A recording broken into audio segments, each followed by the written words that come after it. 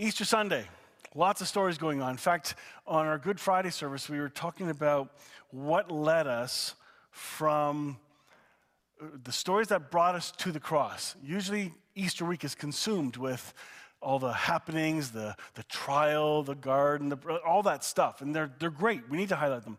But we forget very quickly who Jesus was and his character. And so we kind of walked through what Jesus said and who he was, and that loving Jesus who came to mess up the mismessaging about his Father is the one who died and rose from the dead. It's easy to forget some of that stuff. So today we're going to begin our time with a special video from a woodworker. But before I do that, I'm going to share this little intro. This is from Henry Nouwen. When you forget your true identity as a beloved child of God, you lose your way in life. Insecure and frightened, you act not freely, but out of fear. You become preoccupied trying to please others, and you lose the confidence to be yourself. You work hard to avoid rejection or abandonment, and you may cling to people more from fear than freedom. In making compromises, you may please people but lose touch with your original blessing, the connection to the deep and everlasting love of God. Jesus announces to us, do not be afraid. I dwell in you to the end of time. Alleluia. Christ is risen, and we are no longer afraid. As we dig into the woodworker and the sealer, well, you're going to find out what that is and who they are. We're going to hear their stories this morning, so let's dive into the woodworker and see what he has to say as we talk about the cross briefly this morning.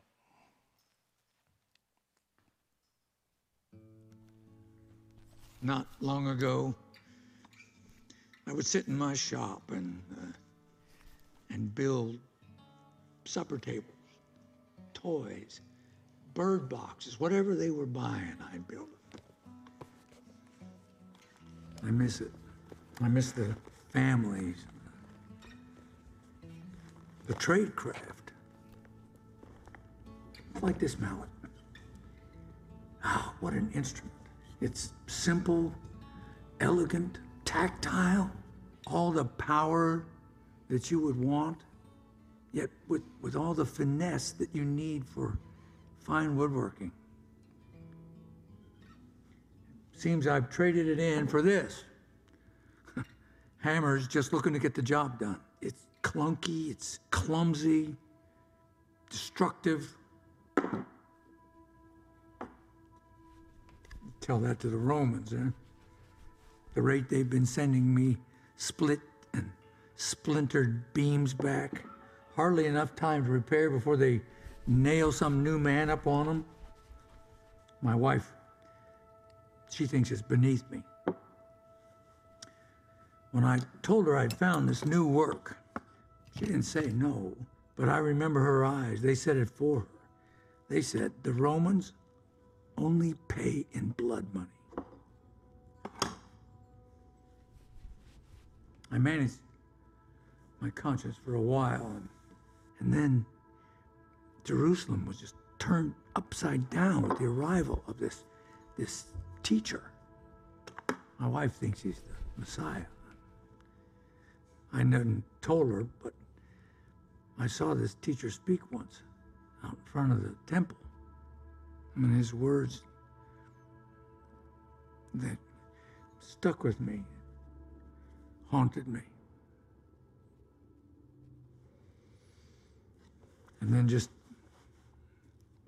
a few hours ago, they killed him.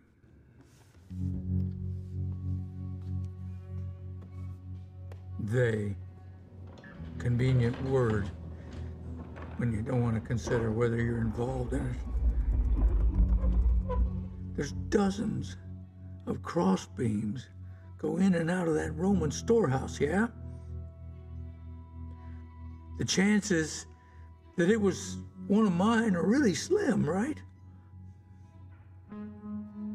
But I can't shake any of it. And who could after witnessing the aftermath of it? We all felt the ground shake. We all saw the darkness come, black as a raven, shadowing Jerusalem as if night had fallen. We all heard that the veil had ripped, and the graves opening up.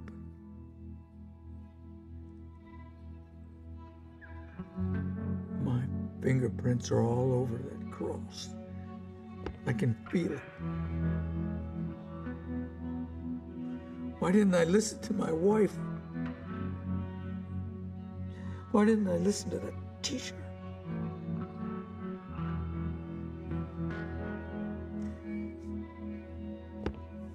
I don't know if it's too late for me, but I am done with crosses.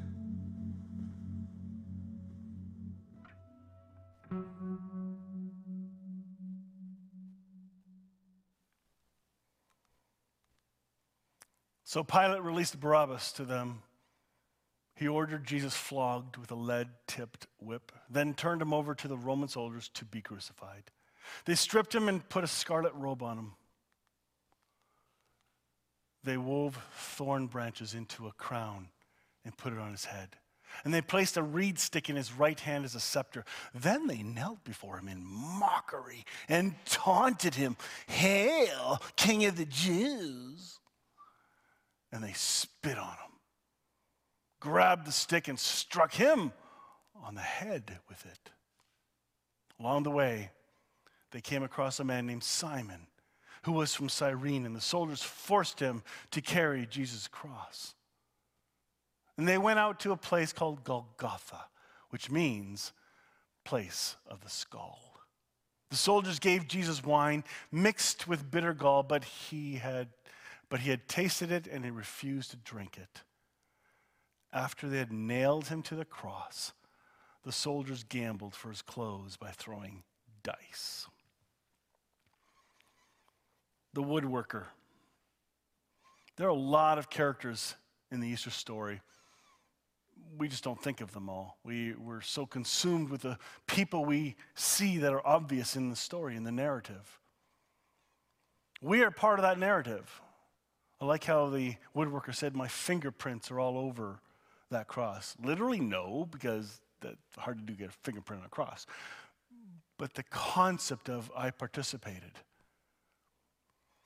It's been asked, well, what happened on Easter? Why did Jesus have to die? I'm not going to get into the long spiel today, because it's an entire message or two or three.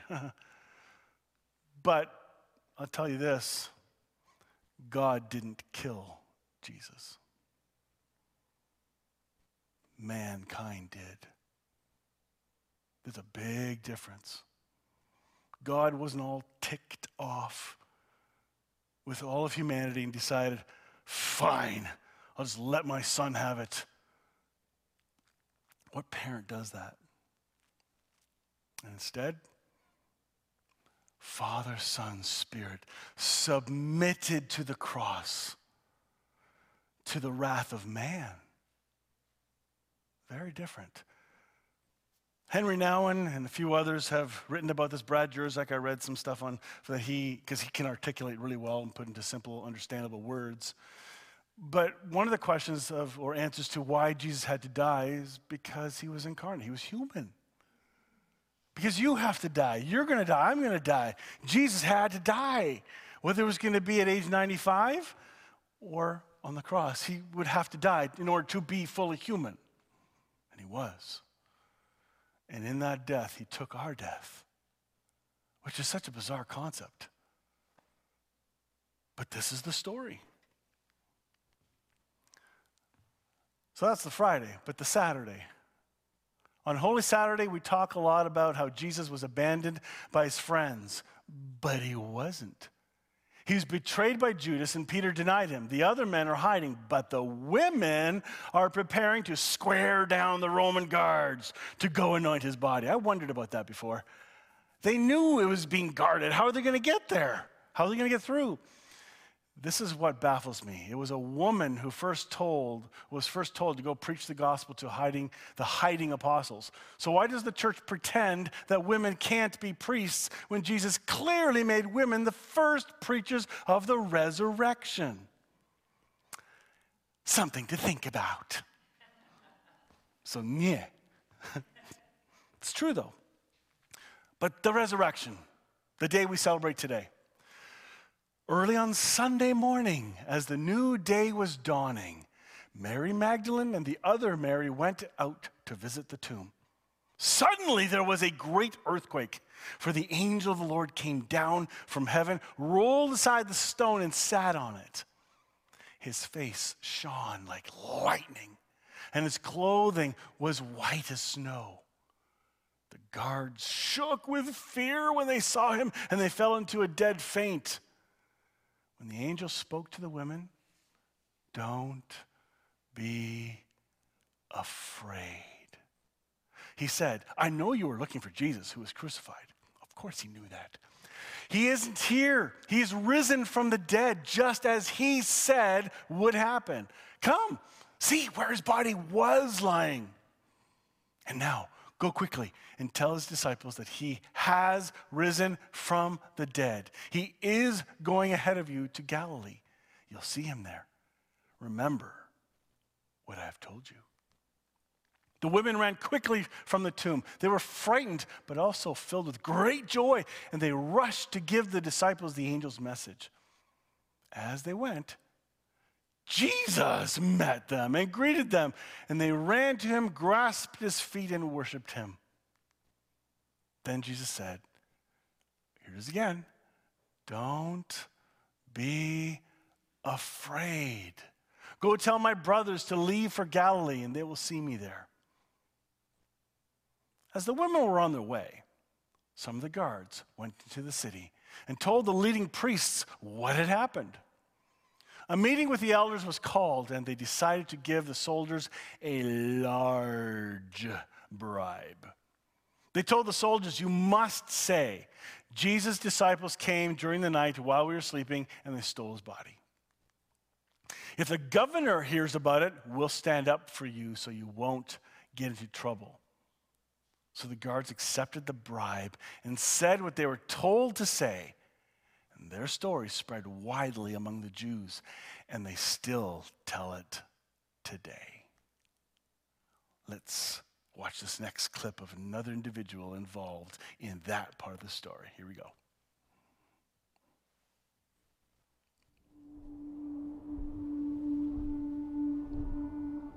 I've said it, I'll say it again. His disciples stole his body. It's that simple. You don't have to believe it. They just did what they had to do to support their myth.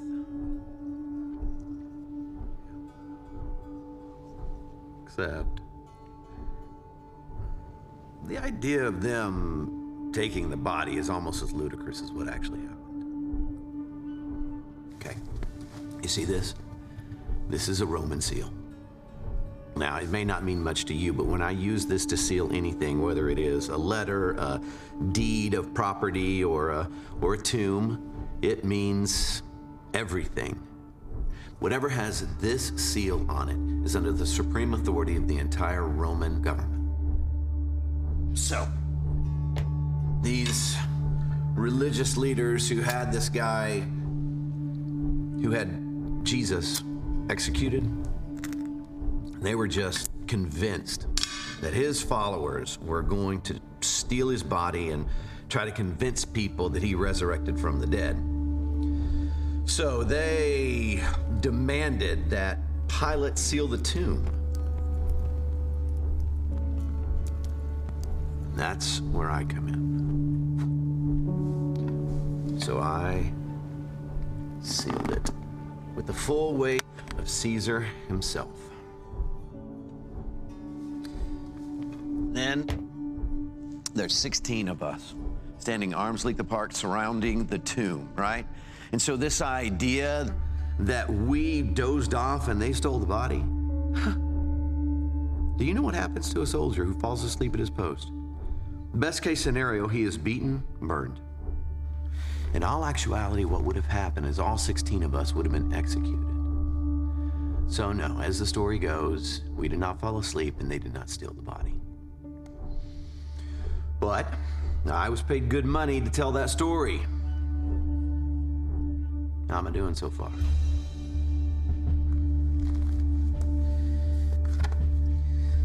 You want to know something that is crazier than that story? That morning, the earth began to shake under our feet. And then this enormous being appeared.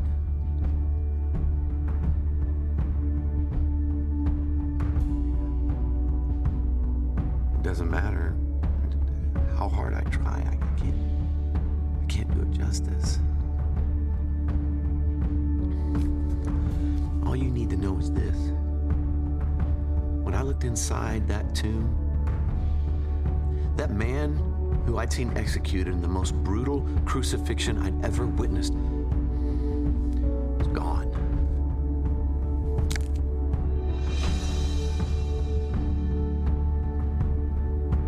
So why are the 16 of us still alive?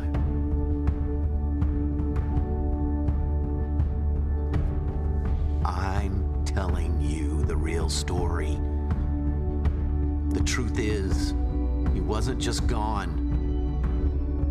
He was alive.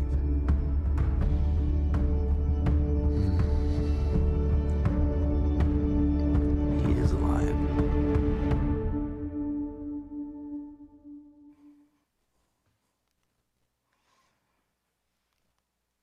So, what happened next?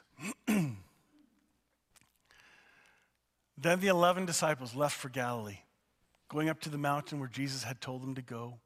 When they saw him, they worshiped him, but some of them doubted. Pause. Seriously? Doubted? After all that just happened? Oh, one of the other Gospels also talks about doubt. Thomas. I don't believe it until I put my finger in his side and see the holes in his hands, blah, blah, blah. That kind of a doubt. We know people like that. There's room for people like that. There's room for everyone. Doubt is not a sin. It's not. It's called a human experience of trying to understand when you don't quite get it. There's room for that.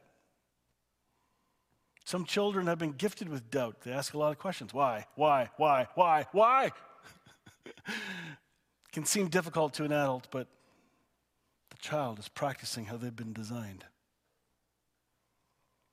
I was never one of those. But to doubt, to question, I had questions. I just find it funny that some of them doubted. See, the book of Matthew, the narrative that I'm sharing with you today is the shortest one, I think. That's why I'm sharing, because otherwise, to try and capture all of this, there's too many compartments to share at once. This is the tightest one and sums it up, because 4 different writers. I saw a cartoon of Matthew, Mark, Luke, and John in school getting pulled aside for detention because their papers seemed so similar to each other.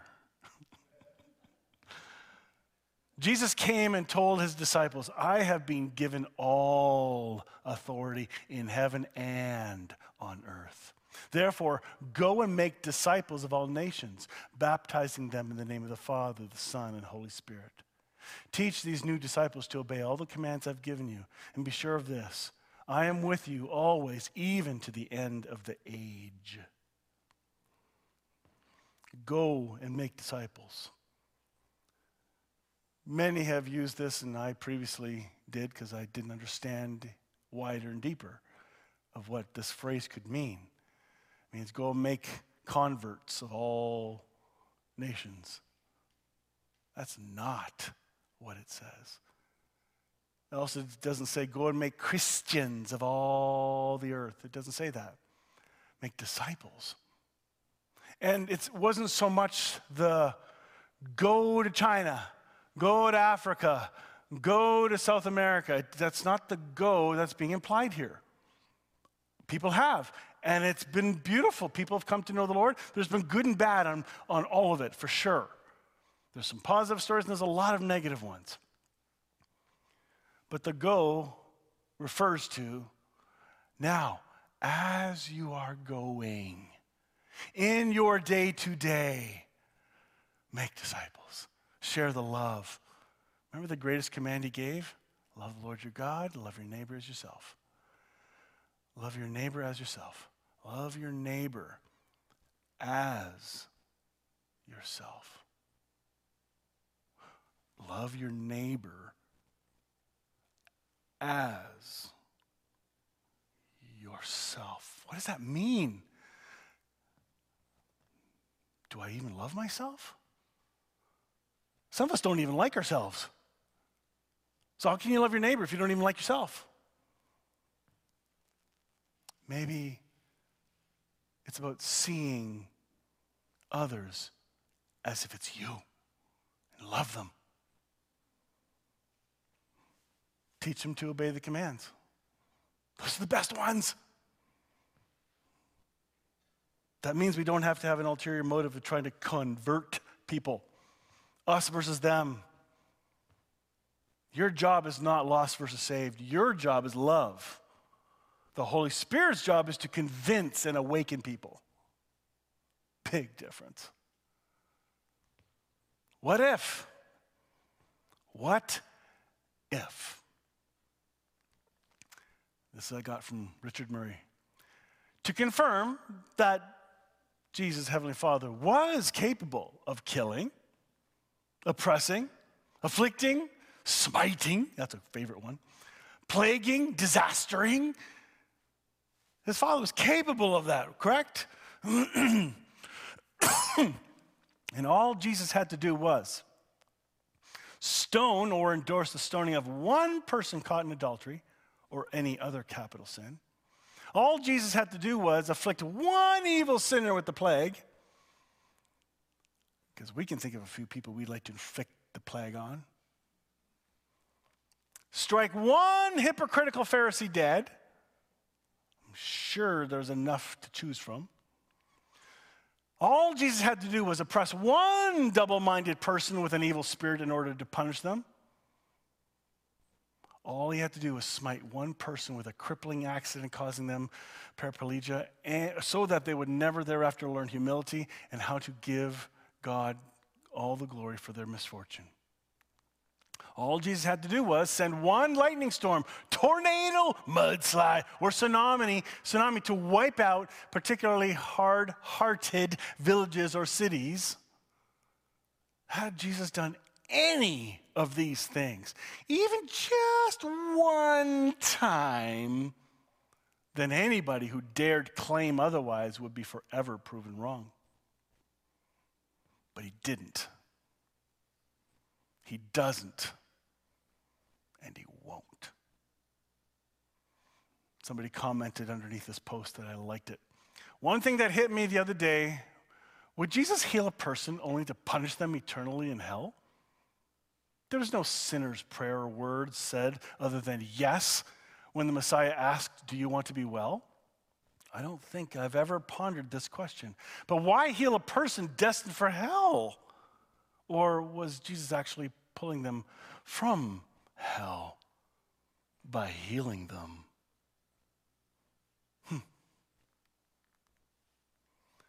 Richard Rohr, the cross is the standing statement of what we do to one another and to ourselves. The resurrection is the standing statement of what God does to us in return. And there's the gospel. He came to give you life and awaken you to your union with himself, as Heavenly Father, and the Holy Spirit. Christ the Lord is risen. He is risen indeed. And we celebrate God's love. Do you ever think of what would have happened if Jesus did respond? Even once. Half of our movies that we see, it's about somebody being pushed and suddenly they snap, and now they got to fix their problem and fight that battle again. Well, Jesus went through everything human that we have gone through. The fears, the anxieties, the rejections, physical pain, mental anguish. He lived the perfect human life. He lived it as us. So today, let's walk in thanksgiving for what Jesus has done. I like what Brian Abel says, high five, as in high, and then a five, Jesus is alive.